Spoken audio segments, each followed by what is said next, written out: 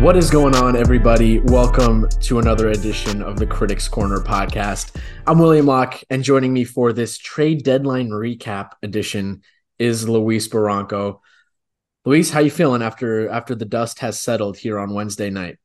I'm kind of confused as we have a Taylor Swift podcast and I didn't get the invite. What Mm-hmm. is this? I feel like we have Lizzo working conditions out here. Well, Come on, man.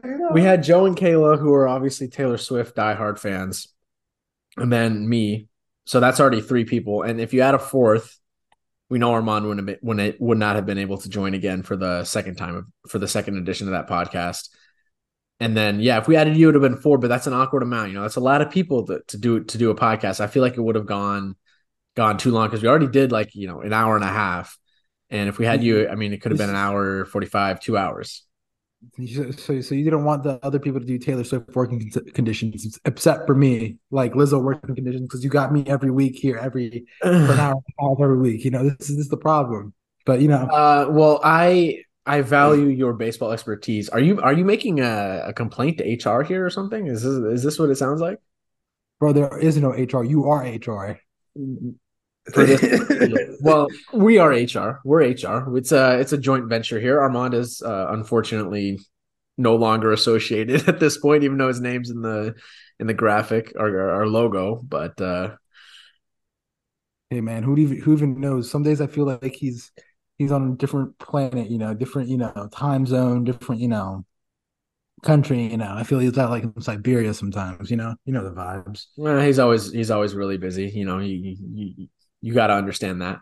Well, we understand that, but how have you been? Talk to me. I know I don't know if listeners kept up, but I saw you were at the Cubs Reds game last night.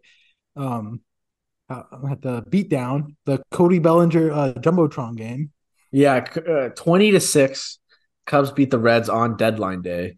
They tied the franchise record for home runs in a game with seven. So, I mean, I thought the Reds just looked out of their elements in that game. I think it was just an off game for them. They obviously are very young. And you mentioned they're playing their B team, which they were. They had Senzel out in left field. They were playing Fairchild, no Benson. So, they Novato.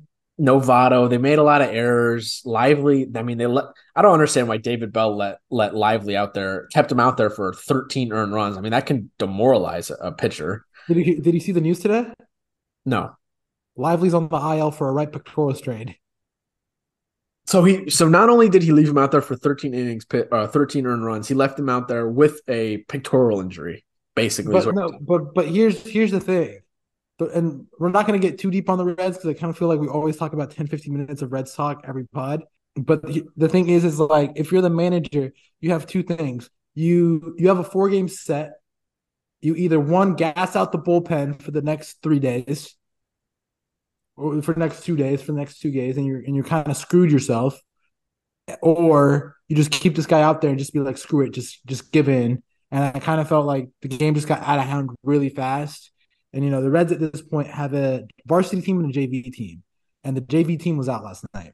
I'm not going to go too much into detail, but Tyler Stevenson is abysmal as a catcher. Yeah. Been saying this, been saying that he is not a catcher for the longest time, and I think last night, with you actually seeing him play catcher last night, showed. And yeah, there's guys like Kevin Newman, who I understand he's a good journeyman utility guy, but he is in no shape or form supposed to be an MLB starter right now. So, case in point, I know injuries are piling up for the Reds, but I mean, there were moves that were made, and I mean, you we're want in. to talk about, since we're on the topic of the Reds, do you want to talk about what they did We'll, slash we'll, we'll, didn't do at the we'll, deadline, or do we'll, you want to start elsewhere? we'll start elsewhere. We're just talking about the trade deadline in general. But the last thing I'll say, trade deadline and this is a good segue. Trade deadlines are very big component of what goes on in the league. I mean, a lot of teams decide to sell, a lot of teams decide to buy. It opens up roster spaces for a lot of MLB call ups. And so, I kind of think that, we see a lot. The Reds right now, with the amount of call ups that they have two teams essentially. And, a lot of MLB teams don't have that luxury that they're that deep in the sense. of quality. It might not be top tier quality, but it's still quality that, I think you would enjoy having a Will Benson playing left field out there in Yankee Stadium rather than whoever they have there tonight. Yeah, Billy McKinney slash Jake Bowers, basically. And Willie Calhoun was just DFA'd. Well, So, he elected free agency over playing for the minor league team. so yeah, let's just talk about the deadline. I mean, there's a lot of moves, and I kind of think, and this is going to be a little monologue for me, but the trade deadline is one of the critical points of the MLB season. You see teams like, I remember 2 years ago when the Nationals won the World Series. I was a big fan of their moves, and I said I think the Nationals can actually win this. They actually got a lot of relievers. The Braves always make moves. Talk about the year that they had Adam Duvall and Jorge Soler. The trade deadline always provides a trade that provides a difference maker in the playoffs in the postseason. It's maybe the big move, or it may be a small move that goes under the radar. So at the end of the day, every trade matters in the sense that you never know what trade will impact the future of your franchise for that year or the future of your franchise years down the road. As an example, the Reds and the Mariners, where the Mariners pretty much gave up their whole farm system for Luis Castillo, and they also traded Tyler Mahle to the Minnesota Twins, which Christian Encarnacion Strand, and they got Will Benson as a part of another trade, but using those trade pieces. So that's why we today will break down every single move, not every single move, but we will break down most of the moves on this pod, give a quick take, reaction to them. And, I know you have a lot of takes regarding this deadline, a lot of buyers, a lot of sellers. I mean, this is a unique year where, there's expanded playoffs. So not a lot of teams were willing to sell because every team's still kind of in it in some way. There was more buyers and sellers, which kind of made the market a more difficult buyer's market. And so this kind of opens itself up to talking about what team should have sold and what team should have bought.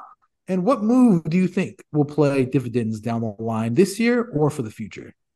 So take it away. Great intro. I love that. That was great. I think, yeah, this year's trade deadline, like you said, was very interesting because there were so many buyers because of these expanded playoffs. And we're seeing this across all sports. The NBA has the plan now, and the NFL has expanded their playoffs as well, and as has MLB.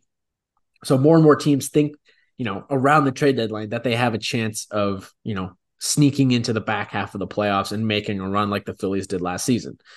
So that leads to a severe lack of sellers. I also think the hitting market this year was pretty sparse. I mean, I would say the best hitter that got traded was probably Heimer Candelario going back to the Cubs. Most of the moves that we saw were for pitchers. Now, I think a lot of that has to do with the extremely weak free agent class that we have next offseason. Obviously, Ohtani is the headliner, but outside of that, your best hitter is like Matt Chapman, who's, fine. The Blue Jays are in the playoff hunt though, so he was never going to get moved. And then also hitting is harder than it's ever been, ever. The league batting average across, league wide is like 248 in that range. So there's just less good hitters at this point in in this era of baseball. So I think that's part of the reason we saw, a lot more arms get moved at the deadline versus bats. And I guess we should start with, the two biggest arms and the two biggest trades that happened. Can I just say something? Yes. Just grinding my gears. You said Heimer Candelario was the best hitter on the market. I completely disagree. That I think it was CJ Cron and Randall Grichuk. Of course you do. I mean, you will go to the grave with CJ Cron and Randall Grichuk. So with that logic, you think the Angels will make the playoffs? No, well, I mean, we'll talk about that later, but you guys have to understand that I have some defense leagues. You guys can join the Clark Schmidt Defense League. I am the starter of the Clark Schmidt Defense League. Fair enough.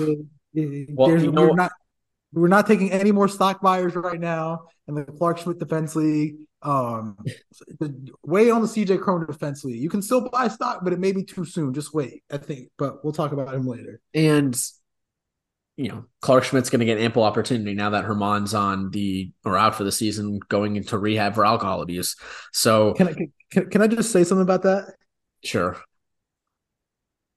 I do not want to speak about the New York Yankees for the rest of the season. They are dead to me after what they did yesterday. I will not waste my time thinking about what Mr. Brian Cashman is doing. Literally, I was up at night, and even my dad, who watches the sparsest amount of baseball, is like, "Why didn't the Yankees do anything? What and what logic made them? Oh, let's get another reliever." Okay, That's like so the Flex Seal commercial. So that's all I'll say, and I'm done talking about them for the rest of the season. Like they're dead to me. Like lower them into the grave at this point. yeah, I mean, like it's hard to argue that. I guess we could just start with the Yankees and then move to the other team in New York, the Mets. But Do with you the agree? Yankees, Do you agree? Are you dead with the Yankees? Are you down to lower them into the grave right now? Like, are we doing the yeah, Yankees thing? for this season, yes, and honestly, for next season and the seasons to come, it's very hard to see this team doing anything. The Yankees are we're in. I'll give them the benefit of the doubt ish in the sense that they were in a very difficult situation at the deadline where you're 3.5 games back in the wild card, you're 11 games back in the division, so you're not a good team. You have no good players. There's no one on the Yankees outside of Garrett Cole and Aaron Judge that is having a good season. You could say the bullpen guys, yes, but apparently they didn't want to part with the bullpen guys because their asking price was way too high. So it's like, okay, you can go out and buy, but who do you have that teams want? And then You can also you could try to if sell, but you're not going to get what you want in return for those guys. I find that so hard to believe because how the market was, it was a total seller's market. We're seeing like top 10, like a lot of guys, a lot of prospects I personally have watched and love got traded. And I was like, wow, like you got that for that. That's pretty nutty. And there's other things like Randall Grichuk and freaking CJ Cron went for pennies on the dollars. You're telling me you would not love to have Randall Grichuk at left field and CJ Cron as your DH? And there was a great article in the Athletic earlier in the week that basically said, sure, the Yankees can make trades at the deadline, but those trades, like no trade can save the Yankee season because at the end of the day, you're still going to be relying on Giancarlo Stanton, Anthony Rizzo, DJ LeMahieu, and Gleyber Torres to be like the brunt of your lineup around Aaron Judge. Sure, you could throw Randall Grichuk in there, but that's just that's not going to help you that much. He's I not going to think solve all of the Yankees' issues. The problem with the Yankees, and we've been saying this for years, is their core. They're relying on aging players that were good 5 years ago before the Yankees acquired them. The Yankees acquired players that were good. The Yankees bought past success, right? They didn't buy based on projected success. They bought on what you did. They bought players based on the back of their the baseball cards. They bought DJ LeMahieu based off a batting title in Colorado, and it worked out pretty great. It worked out It, great for 2 seasons. You bought Giancarlo Stanton. Sure, he's been good in the playoffs, but at this point, these guys are all aging, and they just might not be good baseball players anymore. They might be at the stage of their careers where they just aren't good anymore, and they're regressing and they're going to fizzle out, and then their career is going to be over, and they're going to retire, and they're caught up on they're hung up on these guys on massive deals that they can't get out of because what team is going to want to pay Giancarlo Stanton's contract? I'm sorry, there's not one team in Major League Baseball that wants to pay that contract besides the New York Yankees right now. there'll be a team that will pay for it. They're If somebody would, guarantee if you so, no. I will put up. I'll like put a bet on it that if Giancarlo, I'll put drinks in Labor like next after the. Well, we can't say Labor Day because we don't know what's going to happen. But I would put drinks on the line between us three, between Armand and you, that some team would take like an LA team or San Francisco or like an Angels team would take that Giancarlo deal. But what you're spending $30 million a year on a guy that's hitting 190 and has like You're 4 gonna home runs.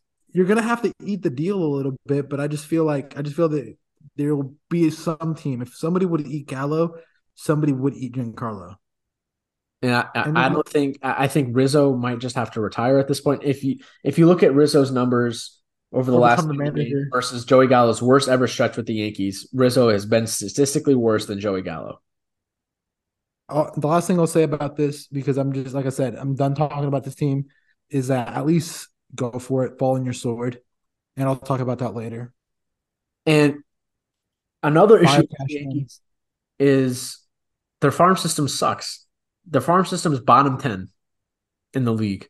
It is. That, And but the only that's but reason that's that they that's have that's some highly subjective. That's so subjective. The Yankees' top end talent is better than probably 25 to 20 teams. There's just no depth. It's just the, like the red system. Yeah, it was like top 10 and it was deep. There's just some teams that just have deeper systems, but they the don't have that top end talent. the only reason that those top end Yankee prospects are rated so highly is because they get overhyped because they play for the Yankees. Think of all the prospect busts that the Yankees have put out. They just haven't been put in position to succeed. Volpe hasn't been put in a position to succeed this season. Why? He's playing shortstop every single day. What else do you want him? Playing at shortstop every single day, asking him to produce at such a high level. Fans need to temper their expectations. He's a freaking rookie, and it's just like, who does he have there to mentor as a shortstop? IKF, really? IK So fucking this F. is this is all organizational mispractice. That's what I'm saying. Organizational malpractice. And like I said, thank you, Yankee fans, for screaming that fire Chapman. But like I said, I've lowered this team, and I'm done talking about them for the rest of the season. All right. I mean, fair enough. And yeah, I don't think this team's not going anywhere. We'll talk And about it. it's not. I don't see the path to it being good anytime soon. We'll talk about it. That's a perfect segue. Talk about the Mets. What do you think about the Mets? I know you have very strong opinions. You were texting me offline, off air, and we had differing opinions, and I didn't get too deep into my thought process, but I thought about it a lot yesterday at the gym, and I was like, man, this is gonna be a hot one right here. Go for it. I mean, yes, they had a great deadline for what they did. First off, before you get into it, sorry. Let me just recap. The Mets did decide to trade Max Scherzer and Justin Verlander. Verlander was traded for the top, in my opinion, the top prospect in Houston's system, Drew Gilbert. Drew Gilbert, and I even texted you the night before saying, "Oh, Drew Gilbert, you are a New York Met." And then they got the other outfielder. I forgot his name. Ryan Clifford. Ryan Clifford. Then they also traded Max Scherzer to the Rangers for Luis Angel Acuna, which is Ronald Acuna's I think brother or cousin. I can't Little remember. brother, I believe. Yeah, middle brother. They also did trade Mark Canha to the Brewers, typical Brewers move, which we'll talk about later. He was traded for I think it was Justin Jarvis, I believe. I don't have it up. I can't find Yeah, it. Justin Jarvis, right-handed pitcher that's in Double A at the moment. I believe he's. Let me. I mean, I can pull Yeah, up his numbers. Want? he's in Double A. He was traded, and then Tommy Pham was traded out to the desert. So we're gonna have a lot of Pham versus Peterson matchups out there in the West. I think we have late night boxing set up. Like late night fight night. It's gonna be good out there. But Let yeah, me go ahead. let me just make sure we've got all the Mets moves. Oh, they also we forgot they also Oh, uh, David Robinson got traded to the Marlins, they which traded which we can talk about the Marlins, but we we we, we got to talk about the Mets first because I think the we'll Mets. get to the Marlins. Yeah. Um I'm trying to think. Did they trade anybody else? No. They traded reliever Dominic Leone, got Jeremiah Jackson from the Angels, an infielder. They traded Eduardo Escobar and some cash to the That Angels. was months. That was months That ago. was a while ago. Um, They so ate up a Pham, lot of money. Canna, Robertson, Scherzer, and Verlander. So, okay. Yes, the Mets, they did what they had to do this season, and they admitted that their approach over the offseason was abysmal. And, they admitted that they fucked up, basically. Excuse my language. The I love the returns that they have gotten. Of course, it's prospects, so none of these players are guaranteed to be good. But what they did is now they have a robust, deep farm system with top end talent like Drew Gilbert, Francisco Alvarez, who's been in the big leagues most of the season, Brett Beatty, who's been in the big leagues most of the season as rookies this year. Those three guys are very quality prospects. They also have what's their other prospect's name? The infielder down in the minors that Mark Vientos. Mark Vientos. And, He was and up in the States. no, they have Ronnie Mauricio as well, the shortstop, Oh, the who's in AAA shortstop. right now. So they have a loaded farm system at this point now. But again, how many of those will pan out? Low percentage, you would think. The thing that I don't like about the moves, is specifically the Scherzer and Verlander, is just how much money that's owed to those two guys. So the Mets are going to pay 35 million out of the 58 million dollars remaining on Verlander's deal in 22 in 23 and 24, and then 17.5 million of his 2025 vesting option. If it ends up vesting, he has to pitch 140 innings in 2024 to get that 25 the 2025 option. So that's a ton of money that got tied up in Verlander. Max Scherzer, they will owe him more than $35 million of his remaining terms. He opted into his $22.5 million player option next year. So they're tied up still. And I know Cohen says he doesn't care about money, but that's a lot of money to be paying players that aren't on your team.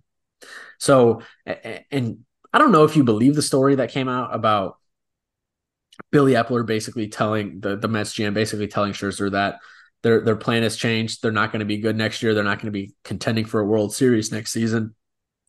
And that's basically how he convinced Scherzer to waive that no trade clause and get traded to Texas. I feel like Epler might have just told Scherzer that because they're trying to get him off the roster. They're trying to get a return. They don't want to have him on the books for, I mean, he's still on the books, but you get what I mean. I don't necessarily know if that was true, but that was the story that came out.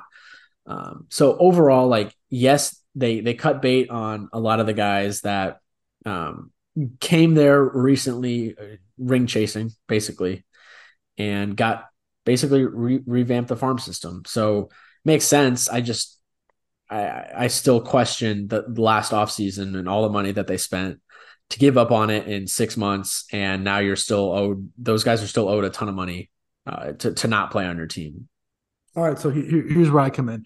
Why I think the moral of this is that Steve Cohen realized in 6 months. I'm like, how many people, how many GMs, executives, and owners are going to guys that have humongous egos are going to admit that in 6 months this is a failed project? You see guys that get years in the majors, years projects that they don't like give up on them because of the amount of money that's invested into them. Look at Javi Baez. Why haven't the Detroit Tigers given up on the Javi Baez project? It's a great That's point. that's, that's what I'm saying. It's just like how many GMs and owners are willing to admit that we fucked up. Hey, let's just start over. I think yeah, fans aren't gonna like it, but you've spent around 300 million on a team that doesn't work, and it's just like you look at the grand scheme of things, you can't fix the team. There's like it's not like you add two or three, one or two guys because three is too much. One or two guys, and boom, you're back. You don't know if Verlander's going to be back next season, like his form. You don't know if Max is going to be Max again. So it's just like, why don't you just cut bait, get your return, start over, and start building towards the future? I personally enjoy all the moves. They were very quiet about it, which I think kind of helped them in a way, being very quiet about it because it wasn't until like midweek last week where we heard, oh, the Mets might be moving on to Verlander and Scherzer, and boom, like Max got traded on Saturday, and we first heard about it midweek last week. So it's kind of like there was something already there. So they held their leverage, and I think it kind of helped that Verlander had a really good relationship with Jim Crane. Oh, of course.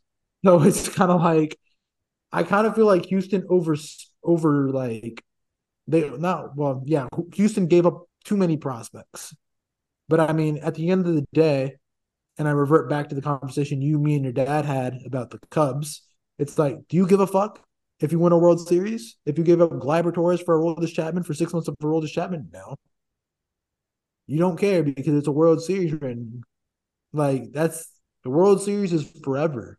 You're forever in the record books. You're forever on that team. That's something, you're not, oh, you gave up Gleyber Torres? Oh, cool. Yeah, Gleyber's a good MLB player, but at the end of the day, you won a World Series. So at the end of the day, if the Houston goes out and wins a World Series, do Houston fans care what Drew Gilbert and Clifford come out to be? No, because they have a World Series.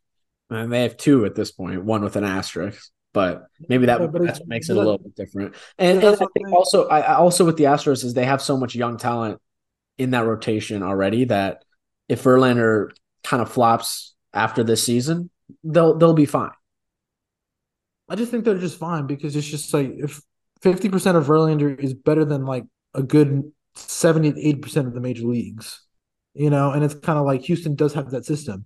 But like I'm super content with what the Mets did. I think a lot of people should applaud of what the Mets they did. They redid their whole farm system. Yeah, they may not have first round draft picks as you said yesterday, but at the end of the day, I mean, that's what you have the scouting department for and a development system. And I think if Cohen's willing to make that huge of investment into player retention and acquisition, I would imagine that he would put a huge amount of money into player development and player international scouting. And that's more important, in my opinion, than splashing money at free agents, especially this coming off season because there's not many outside of Ohtani, which I don't think the Mets are gonna go out and get Ohtani. Well, they do have the connection. I think it was Epler that worked for it was one of the key components out of the Angels. But like I said, the biggest thing about most of these MLB teams and like from roster construction standpoint, the most important thing is you have to have a solid foundation. You have to have some sort of foundation of what to do, of like, you know, what are you building on? You use free agency and trades as tools to put in the sprinkles. It's like you have to have the good base of the sandwich. You got to have the good bread. You know, free agency is all about the fixings, about the lettuce, tomato, and the sauce that you put on. But you got the main components got to be there: the bread and the meats, or the vegetables if you're a vegan. I agree. Yeah,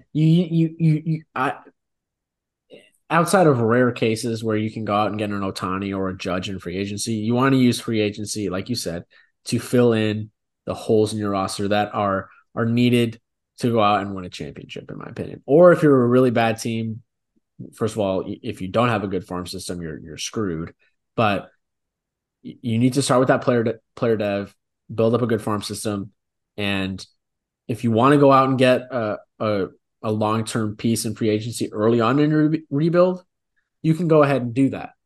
But you have to have player vel to sell the project. You have to have a vision and you have to be able to sell the project. Which the Royals can't do. Like if I'm a free agent and the Royals hit me up, I'll give you 100 bags over 5 years and you'll be the star of our rebuild. I'll be looking at like, what is your vision? Like, what is your like? And this is the issue that the Yankees have.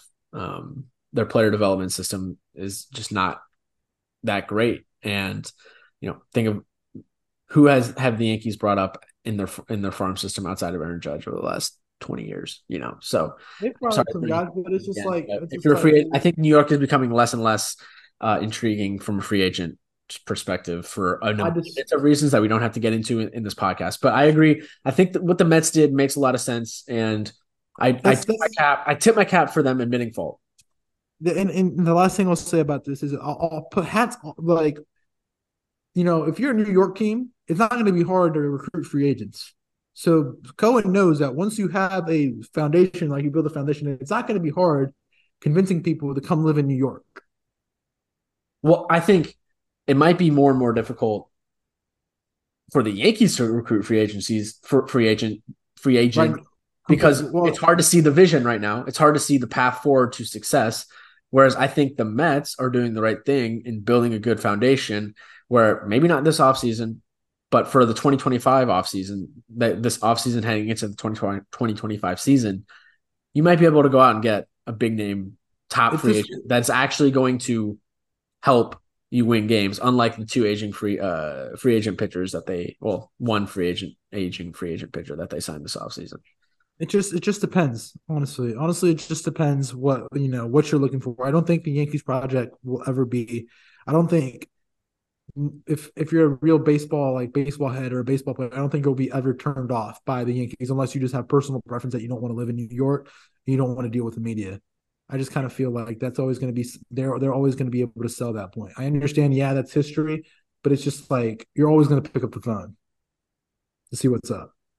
Of course, but I mean, again, then you don't know the Yankees spending limits at this point. They got a lot of money tied up in all the guys that they don't want to be spending money on. So can we also talk about that too? About with the Mets? And this is kind of like looking forward to the offseason. Like if you're really selling like you're really tearing down, the only real guy that's really safe is Polar Pete, which they'll probably pay Polar Pete. He'll probably be the face of the next gen Mets. He'll be like the David Wright. But what's going to happen with Lindor? I mean, Lindor stinks, man. I'm sorry.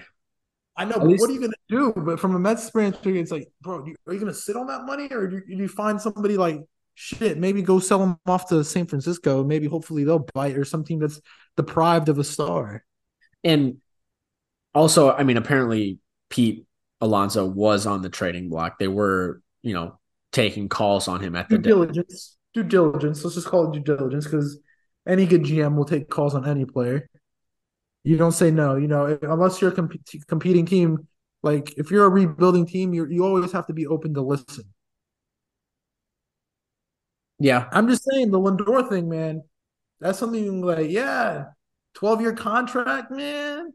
Man, if I'm New York this offseason, I quietly shop him. Hopefully, maybe a team deprived of a star, maybe a Seattle, who knows, a Miami. You get a couple arms back from Miami. They got that Max Meyer dude, maybe Noble Meyer and Edward Cabrera, Sixto Sanchez, and you just call it a day. You eat a little bit of that money. I don't know, man. I think you're onto something there. I mean, Ronnie Mauricio could be the shortstop of the future in New York with the That's Mets, what I'm saying. and They don't got the, especially considering they don't want to win next year, and Lindor's only getting older. Obviously, I don't see him as like this one of the centerpieces of their now like mini rebuild. Miami. Pick up the phone, Miami. Pick up the phone. And Epler would be able to get a extreme haul back from the Marlins. Pick up the freaking phone. Can we talk about the Rangers because they acquired Scherzer in I this. was I was gonna go differently with that. I was gonna go talk about Detroit. I wanted to talk about Detroit because it ties into my Lindor point. All right, I'll hear your point here.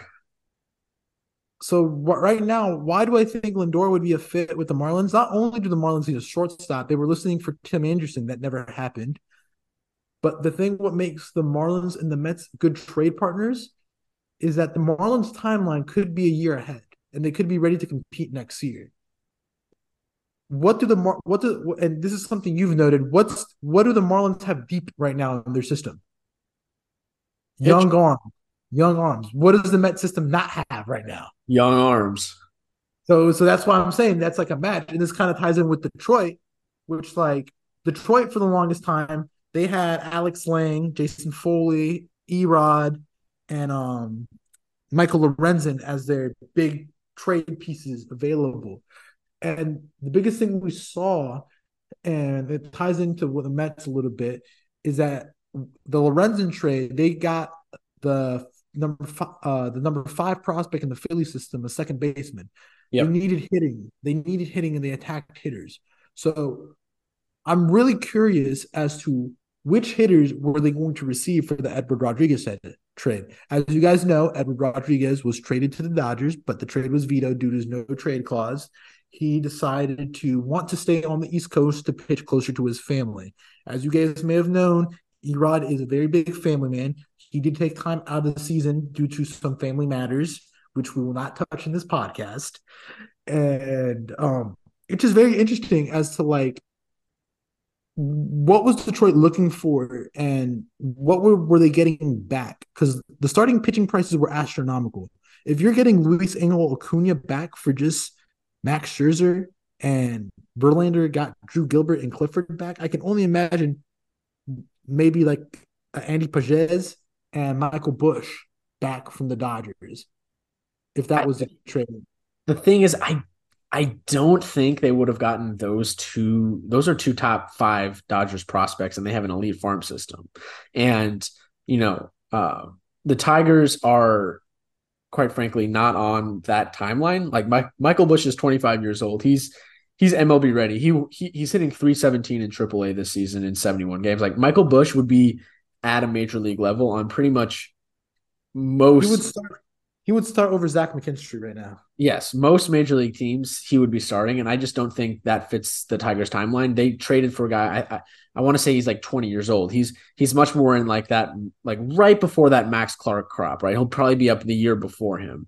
So maybe one of their younger hitters, and who knows? Maybe they even wanted to go out and get an arm like maybe like a Ryan Pepio, or like a Nick Frasso.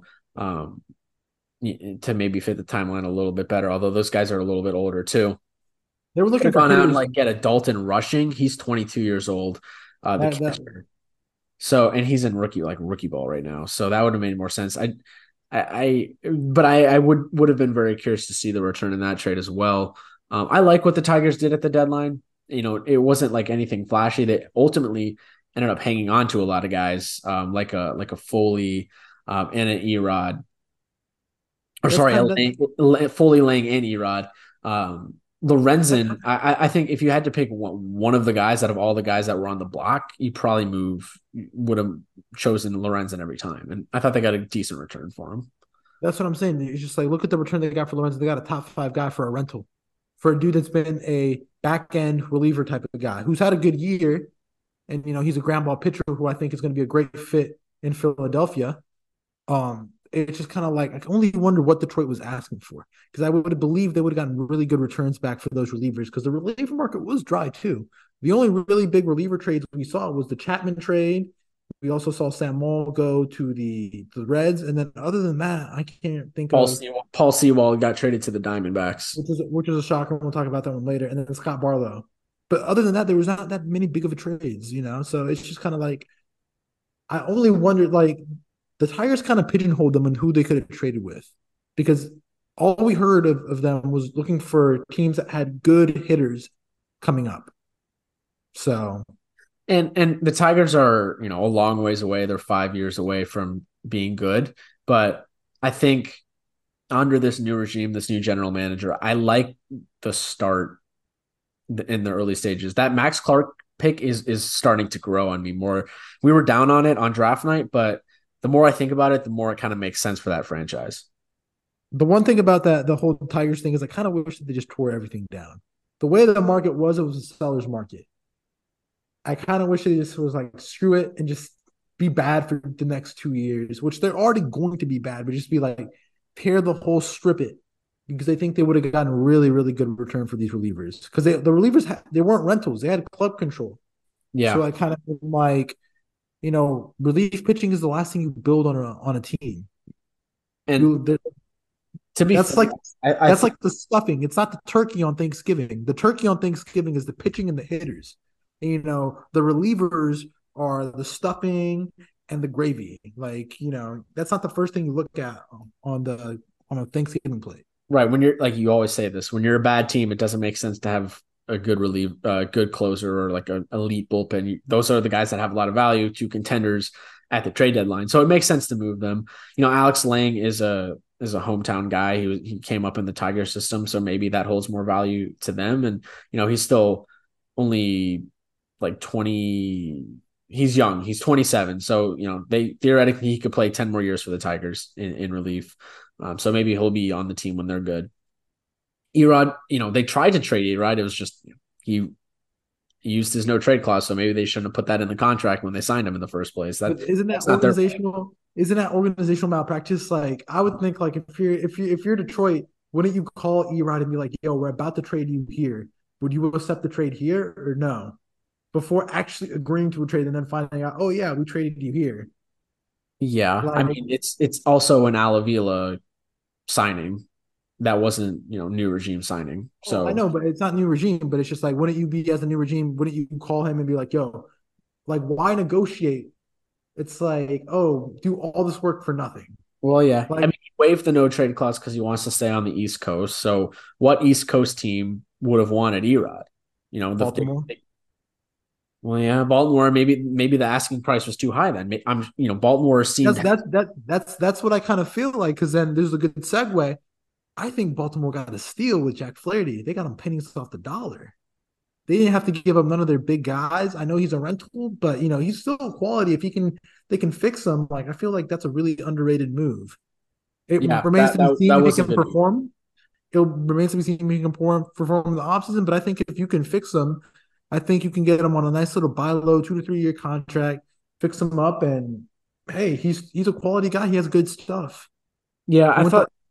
he went to high school with Giolito and Max Fried. Like that's good company. Yeah, that means he's automatically good, right? Also, Joe Schmo working in accounting for Deloitte right now also played high school baseball with them too. So I don't really think that matters. But Jack Flaherty, yeah, the Orioles were obviously targeting starting pitching throughout the entire deadline, and they ultimately land on Jack Flaherty, and they also got in Fujinami from the A's in relief. We talked about that last week, but other outside of that, they were really quiet. And I draw a lot of parallels between Baltimore and Cincinnati, and I feel like I've been doing that kind of all season long. Is they feel almost, and I'd say the Orioles are probably a year ahead of Cincinnati in terms of rebuilding because they were good last year, but they just feel like they're a year ahead of schedule. No one predicted the Orioles to be in first place in the American League East on August 2nd or whatever it is. And it puts them in a tough situation at the deadline, the Orioles and the Reds, because they have so much young talent in their farm system that they obviously believe in. They can see being good and being, key pieces of their future moving forward. And you don't want to part with that for rentals to contend in a season where you weren't expected to be contending anyways, right? So I think the Orioles and the Reds are both going to kind of just like ride the high of the season and see what happens, knowing that they're going to be good anyways for the next 5 to 10 years anyway because of all the good young prospects they have. And I do and moving for Flaherty makes so much sense because of the return. They only gave up Cesar Prieto, Drew Rom, and Zach Showalter, three middle of the pack prospects for the Orioles. They didn't And part you with any of their top guys, so they were and able to like stealthily improve at the deadline without sacrificing the future the way a lot of these teams like the Astros maybe did parting the with their top Rangers prospect or the and the Rangers. Rangers. I mean, the Rangers have a bright future regardless. They have so much young talent on their roster, and they didn't give up some of their top guys um, to get Scherzer. So I think the Orioles were you could categorize them as like hesitant or like half in buyers. The They right were word. like the Reds. They were like the Reds. Yeah, I would just say that they're both of those teams are just very shrewd traders. We all forget that they traded Jorge Lopez last year for Yainier Cano. and how'd And that it's, work out for them? and it's looking really good. I'm just saying, I think both teams did really like small moves. I mean, they did the right thing, cautious buyers, and I mean, there'll be free agent destinations in the offseason, both teams. So I'm not gonna say, oh, I love their deadline, but I'm not gonna say, oh, that deadline was horrible. I'm kind of just like neutral, like, okay, I see what you're doing, but I'm not gonna be like jumping up, up and down. We did hear that the Orioles were in at the end for Dylan Cease, but I can only imagine the price for Dylan Cease was just ridiculous and like It just wouldn't have made sense, I don't think, to go out and get him. Now, I mean, the one thing about the Orioles is they have a great farm, but you worry about the pitching in that farm system, kind of like Neil Hall, Mets. Grayson Rodriguez, Grayson Rodriguez hasn't looked great. DL Hall is just he middle. hasn't panned out. So there's some question marks around their pitching staff still, but like you said, they can go out and get those guys in free agency um, to fill the Yeah. holes. Can we do some rapid fire? Because I feel like we've been boring the listeners to death. Just talk about some teams quickly. I don't think Uh, we've been boring the listeners to death. I feel like we've had good conversation. We've talked about yeah, it. but we need some spice. It's getting monotonous. I Let's mean, do we some haven't spice. talked we haven't talked about the Rangers' perspective of the Scherzer trade and what they did this trade deadline. I think I'm like, I didn't think they bought enough. I think their trades were very concerning, in my opinion. I think their trades were very desperation. I've been saying on the podcast, the Rangers should have bought everything. Like the Rangers should have done a Padres. They should have bought everything because Houston is getting hot, and Houston is one of those teams you don't want to see get hot because they've been there, they know that, and now they have JV coming in. Yeah, now they have Like a Justin Verlander, Framber Valdez, who just threw a no hitter last night, Christian 1-2 Javier. series. Outside of all the injuries that they've had to that rotation this year, they're going to bring those guys back next year. And oh my gosh, just think about that rotation next year. It's going to be even better than it already is. So I'm like just saying, if there was ever a season for the Rangers to like go out and win the division and do well in the playoffs. It was this year. And sure, they got Max Scherzer, but like Max Scherzer hasn't been good with the pitch clock. He's at a I 4 would have. ERA, 0.8 Fangraphs WAR. His K through 9 is at 10, which is his career average is about a 12. So his numbers are down, and They would. I you mean, they just just want like, to have. was that the guy you want to go out and get? I don't know. I But they like don't. But the Rangers don't have a number one at this point. Evaldi got hurt. He's out on the IL right now with a strain. I think it was a forearm strain. He's out, so they don't have a number one. I understand the trade, but then my biggest thing is they've been getting hurt at the wrong time. Seager's hurt. yeah. I think the trade with the Pirates is hella concerning. The Austin Hedges trade, Mm-hmm. like you don't go out there and trade for a starting level catcher if if you already have one, if you already have two, you don't go out and do that trade. I kind of think that means that the Jonah Heim's injury, Jonah Heim's injured with a wrist injury right now. He just went on the IL. I think that kind of means that they're kind of scared that he won't come back this year. And he was a very, very big piece of that offense. It's an injury trade. It's a similar trade to what the Blue Jays did getting Paul DeJong. Now Bo Bichette did hit the IL, but he's not going to be out for the season apparently. So the news was good there, but they still went out and got DeJong as like an injury safety net.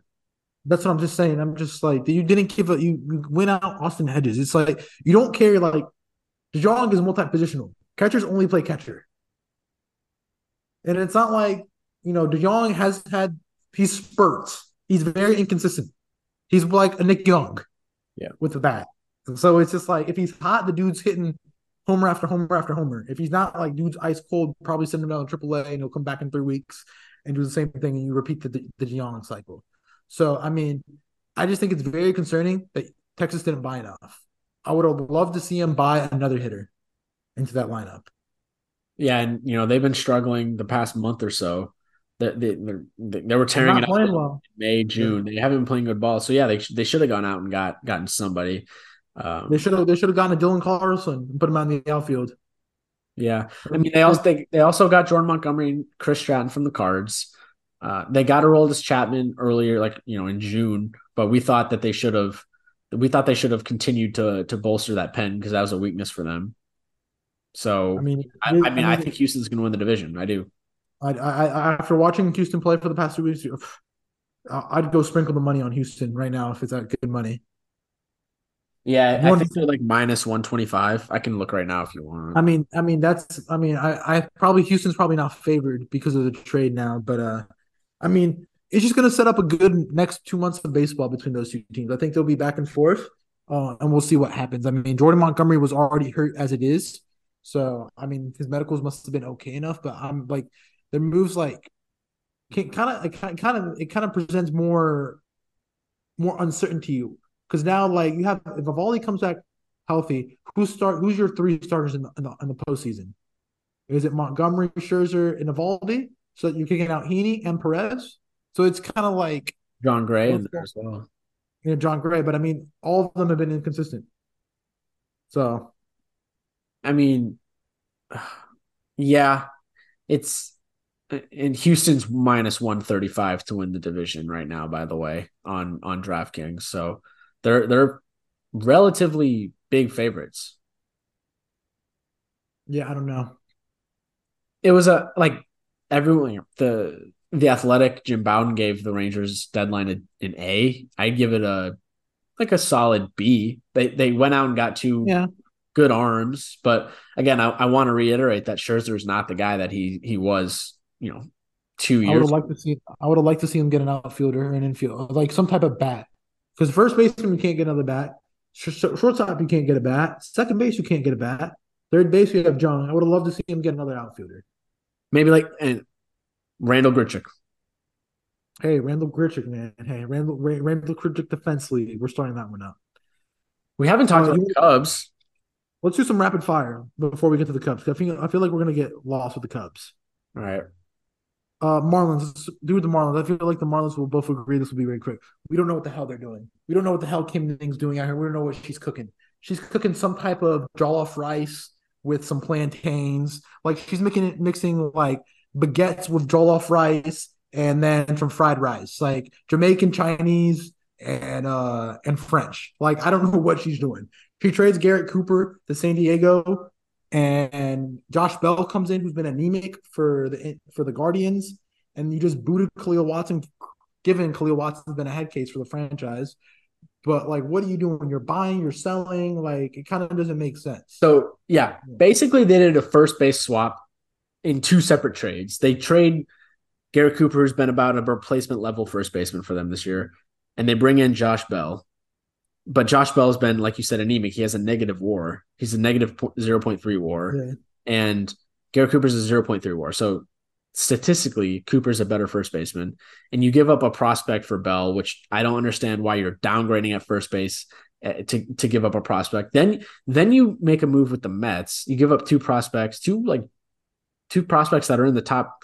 One's in the top 10 of the Mets farm, and now and the other's like in the top 15 for David Robertson, a rental reliever. That doesn't make any sense to me. He's making Didn't $10 they, million didn't dollars. didn't they give up Dylan Floro as well? Like, didn't they trade Dylan Floro? They He's a traded him. They traded him to the Twins for Jorge Lopez, another reliever. That makes no sense. They got another reliever, Ryan Weathers, from the Padres for Garrett Cooper and Sean Reynolds, and then they got Jake Berger from the White Sox for Jake Eder. Another. He's like fourth in the White Sox farm. Now it's a weak farm, but he slots in top five in the Sox farm system for Jake Berger, who's having a career year, but it's like a buy, like it's a dream if you're the White Sox. Jake Berger's a below average player that's having a career season. All of a sudden, you get a top five prospect for a guy that's having a career year, and he'll probably stink for the rest of his career. And You you know get what him that for screams to it's me? like You know what are they doing? Like I feel like if you're like they kind of got fleeced, and like the Marlins have been anemic since the second half started. So I guess it makes sense to go out and like try to improve your team. If shake it apparently they're up. trying to win this year, but they're trying to win this year, but also Yuri Perez is in AAA. So what are you doing? Like which route are you going? I don't get it. You know what it screams to me, to be honest? What? It screams to me that the Tim Anderson price was way too high. Like there is no way you get linked with Tim Anderson and then you pivot to Jake Berger. Their problem was like, oh, hey, we'll give you Tim Anderson for this prospect. And then the White Sox like, yeah, we're gonna want more. And the White Sox were like, hey, how about I one Jake Berger? And the Marlins like, yes, screw it, let's do it. Yeah. The the um the White Sox probably called up Miami and were like, "Hey, yeah, we or sorry, vice versa. Marlins probably called up the White Sox and said, "Hey, we want TA. We want Tim Anderson." They're like, "Okay, give us Max Meyer." They're like, what about this Burger guy? He's having a career year. I like him. Yeah, Sure. that's What what I about Jake think. Eder? Okay, sure, we'll give you him. I kind of like what the White Sox did. Not gonna lie, I like the return they got back for Giolito, and I like the return they got back for Berger. So I'll make them a winner. Yeah, Two I top thought 10 guys from the Angel system. I mean, yeah, yeah, and they still have, they can still build around Robert and Cease as their franchise guys. So yeah, it yeah, makes sense. They yeah. got Edgar Carrero and Kai Bush from the Angels, two top 10 prospects with them now in return for Giolito and Ronaldo Lopez. Ronaldo Lopez is horrible, guys, by the way. I keep want to reiterating that. So yeah, the White Sox had a relatively weak farm system heading into the deadline. And all of a sudden, I kind of feel much better about them. They also traded Lance Lynn and Joe Kelly out to LA, to the Dodgers for Trace Hey, Thompson. what did we say? What did we say? Teams trade for familiar faces. Joe Kelly goes back to LA. How many familiar faces trades did we see too? Like I said it in the last pod. Like a lot of times, a lot of teams, LA, for example, that's a good fire. I think they were a loser. They went out and got Kike Hernandez. It was reunion out in LA. Like LA's has a pitcher's problem. They have no reliable starting pitching. And what do? They just get Lance Lynn when you at least need two and you get rid of four. So it's just like addition by subtraction. But like we Yeah. saw a lot of familiar trades, and I mean, for the White Sox to end the White Sox thing, I mean, decent. I can only imagine what the price was for Cease because I did hear the Orioles and the Dodgers were in for him. So I wondered what the Dodgers offered. I kind of feel like the Dodgers, after they did not get Erod, it was like scramble mode. Because then I heard they went for Paxton, and that's what kind of makes them losers to me. Like they didn't do enough to fix the starting pitching, but I kind of feel like there's no team in the NL that has a consistent three right now. The Braves don't have a three right now because they're hurt. I mean, Philadelphia's three is Walker, Nola, and Wheeler, and Nola hasn't been that great. And then Walker's kind of like, he's good, but he's not like a guy you're going to give the ball to and be like, hey, win us a game. And then what other team has a three that can do that? Maybe the freaking Diamondbacks may have the best 1-2 right now. Better than the Phillies. I don't know. They're right up there I with the Phillies. continue to feel better about the Phillies as time passes. I like the Lorenzen move as a depth starting pitching option. Can be like your game 4 starter in the playoffs.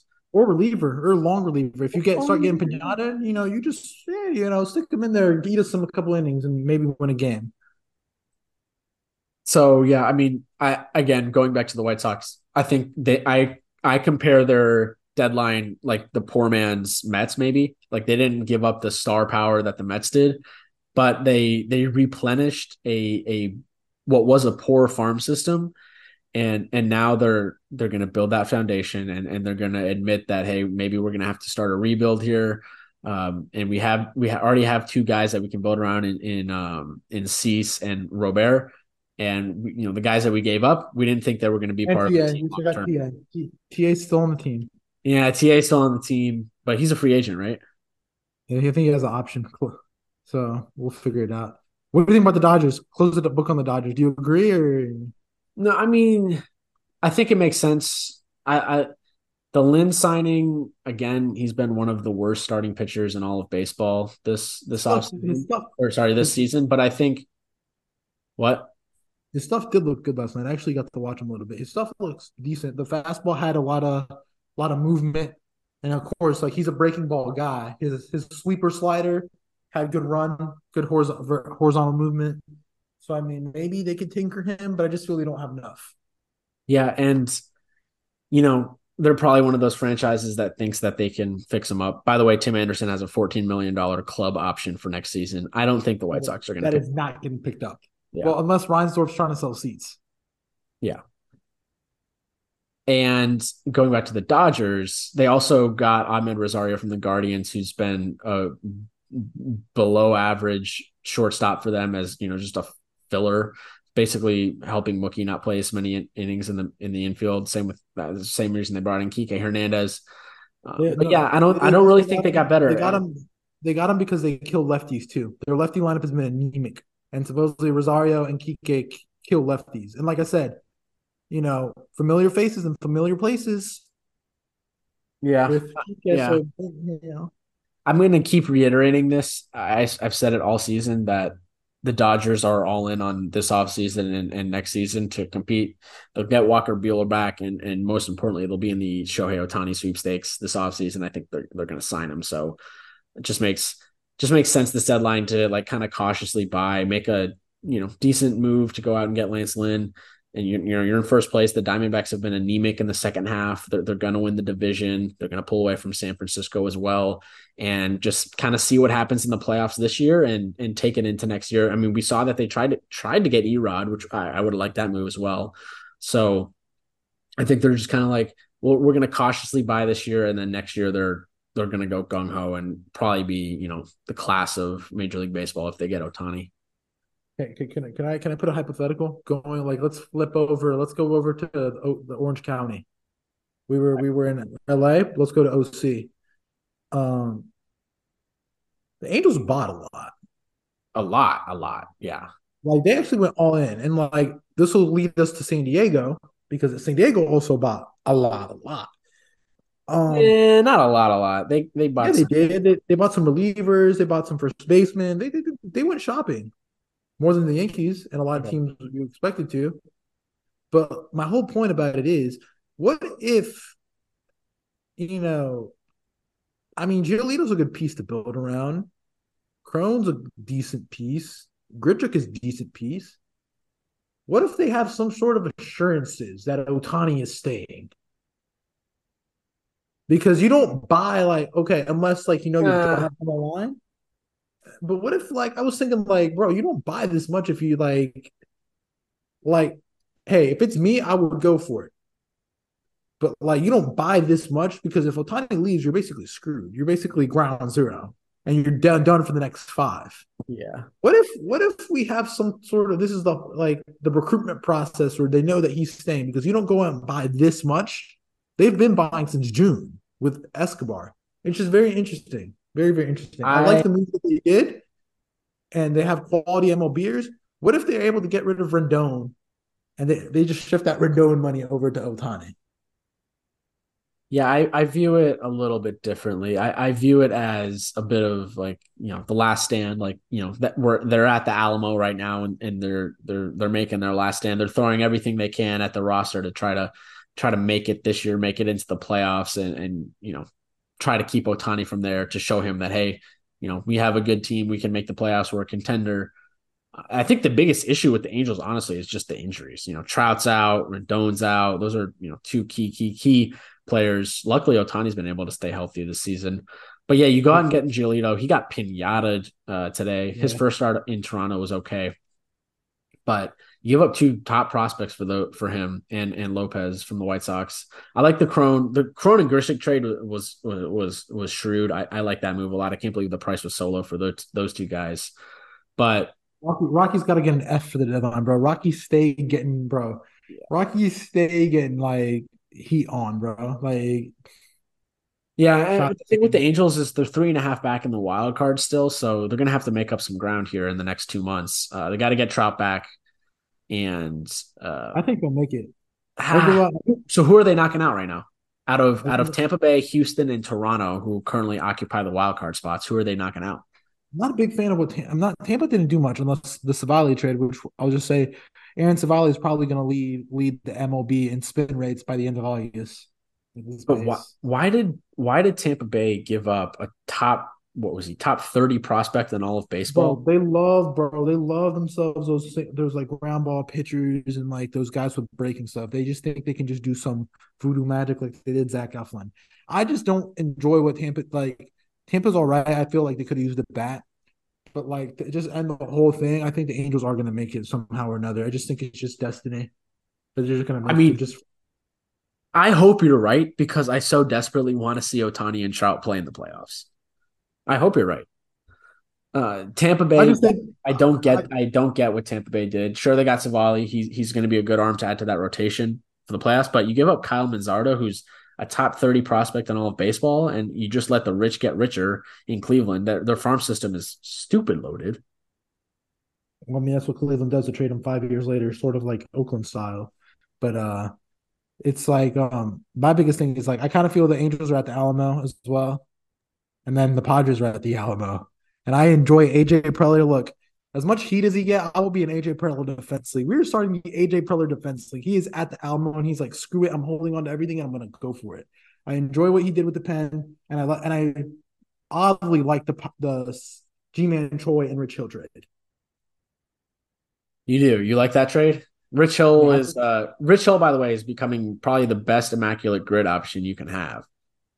and then G-Man Troy is decent. So it's just like you get a first baseman, you replace the Nelson Cruz bat with the G-Man Troy, and then you get um, Rich Hill to eat some innings, and then you get a reliever in Scott Barlow to eat innings because their pen sucks. So hey, they're at the Alamo. They They're also going they for also got Garrett Cooper. Okay, I want to say I think the Padres are going to make the playoffs. You think they're the going Angels are for. going to That's make the what I'm playoffs? saying. I think the Padres are going to make the I playoffs. do too, but that's what I'm saying. That they're at the Alamo as well. Like they're at the freaking Alamo as well, and that's what I enjoy. That's what Cashman should have done. Cashman should have done his own Alamo and just been like, "Fuck it, let's do it." The thing with the So Padres is, they held on to Snell, right? And they yeah, also he would have gotten such a huge return. Like it's not even funny. He's the best pitcher right now. He's probably the NL Cy Young candidate right now, leading. so they clearly think that they can make a run here. They're a game under 500, 4 games back in the wild card as we sit here. I think they can make it. I think Milwaukee's going to fall off, and they already have been. I think Milwaukee's going to. Milwaukee doing its typical veteran trades, bro. It would have been so Milwaukee if they would have got Andrew McCutchen. We would have both laughed on this podcast. They were traded for Carlos Santana and Mark Canna. Like low key, I do see what they're doing, but it's just like you're just slapping journeyman veteran, not journeyman veteran, but you're just slapping just quality MLB veterans to a team that this like desperately needs some type of juice. They need like another igniter. Yeah, They're I mean, putting the fixings, but they still need a little bit more meat. Pause. yeah, I agree. I think they had a good deadline. They need a little more meat. What else? What other teams? I mean, Braves are pretty quiet. They just got a bunch of relievers, which God knows what will happen. Um, Yeah, they didn't need to do anything. Blue Jays got De Jong and Hicks, so they were kind of a little bit shrewd under the radar. I think But I like that Hicks move. I like what the Cardinals did in trading the guys that they needed to trade, but also holding on to Arenado and Goldschmidt because they think they're going to be able to contend next year. But they were able to get a return for the guys that they needed to move, in my opinion. I like what the Blue Jays did. They were very shrewd. Let's put it that way. But ultimately, They're, you think they're going to fall out of the playoffs because you think the Angels are going to make it. no, I think the Blue Jays. I think the Blue Jays are a sleeping giant. But hey, we'll see. So then, And then who's staying in or who's I don't falling? know. Sorry, I'm Tampa. not. I'm not inspired. I'm not inspired how Tampa's been playing for the past month and a half. Yeah, that's fair. They're Tampa, losing right now to the Yankees. Tampa nearly blew it last night. If it wasn't for Giancarlo Stanton batting ninth pinch hitting, who's a career sub 200 hitter pinch hitting, they would have lost last night. So Yeah. hey, Yep. final team we can talk about. We haven't talked about is Arizona and Hey, but what Seattle. about the Cubs? Oh, we'll get to the Cubs. Arizona and Seattle. I mean, Seattle traded Seawald. I mean, they have a riches in the bullpen. I do like what they got back in Josh Rojas, but I mean, it's just like for like in a sense. I'm kind of disappointed in the Diamondbacks what they did. They could They have. needed to get a closer and they got one. And Matt Brash will be the closer in Seattle moving forward, I think, Well, they have long they term. have your boy Castillo, Diego Castillo, and Andres Munoz. Them, yeah, Like, they have a loaded. They don't like they have an abundance of riches in the bullpen, so moving on from him makes sense. But yeah, the Diamondbacks have been so bad in the second half that I just I'm kind of out on them. They're they young. They probably just still have did. a really good farm. They probably just did a Reds. Them and the Reds were just kind of like cool. The prices are way too high. Why just blow it this year and just blow the longevity this year? Exactly. Cubs. I mean, Stroman's on the block. Don't leak the score because I'm about to watch the game after we finish this. All right, I was just Um, checking it. Bellinger's ridiculous right now, beyond ridiculous. I need to And see Bellinger in the playoffs this year, man. He's so electric. He's so fun when he's good. And what a deal for the Cubs. I think he stays in Chicago. Chicago will pony up the money this offseason to keep him. 100%. I think Stroman and Bellinger stay in Chicago this year. And Chicago's building something, man. Chicago's building something. Pete I mean, Crow that's what Armstrong that's coming what up we soon. that's what we said in the offseason. We said either Chicago ends up being 80, like they could be really, really, they could be decent team. And I told you they could be that bogey team for everybody's bogey team. They're like, no, no, no. And I'm like, yeah, they're playing pretty good ball, and like we'll see what happens. I mean, there's a lot of And ball left. They bought Heimer. I mean, they'll definitely be really, really big spenders in the offseason because it's Chicago, and they're not too many pieces away. You're just like they do have regression candidates, but yeah, a they're a couple arms away. couple arms away, maybe one or two hitters. They got to Couple. retain Ian Happ.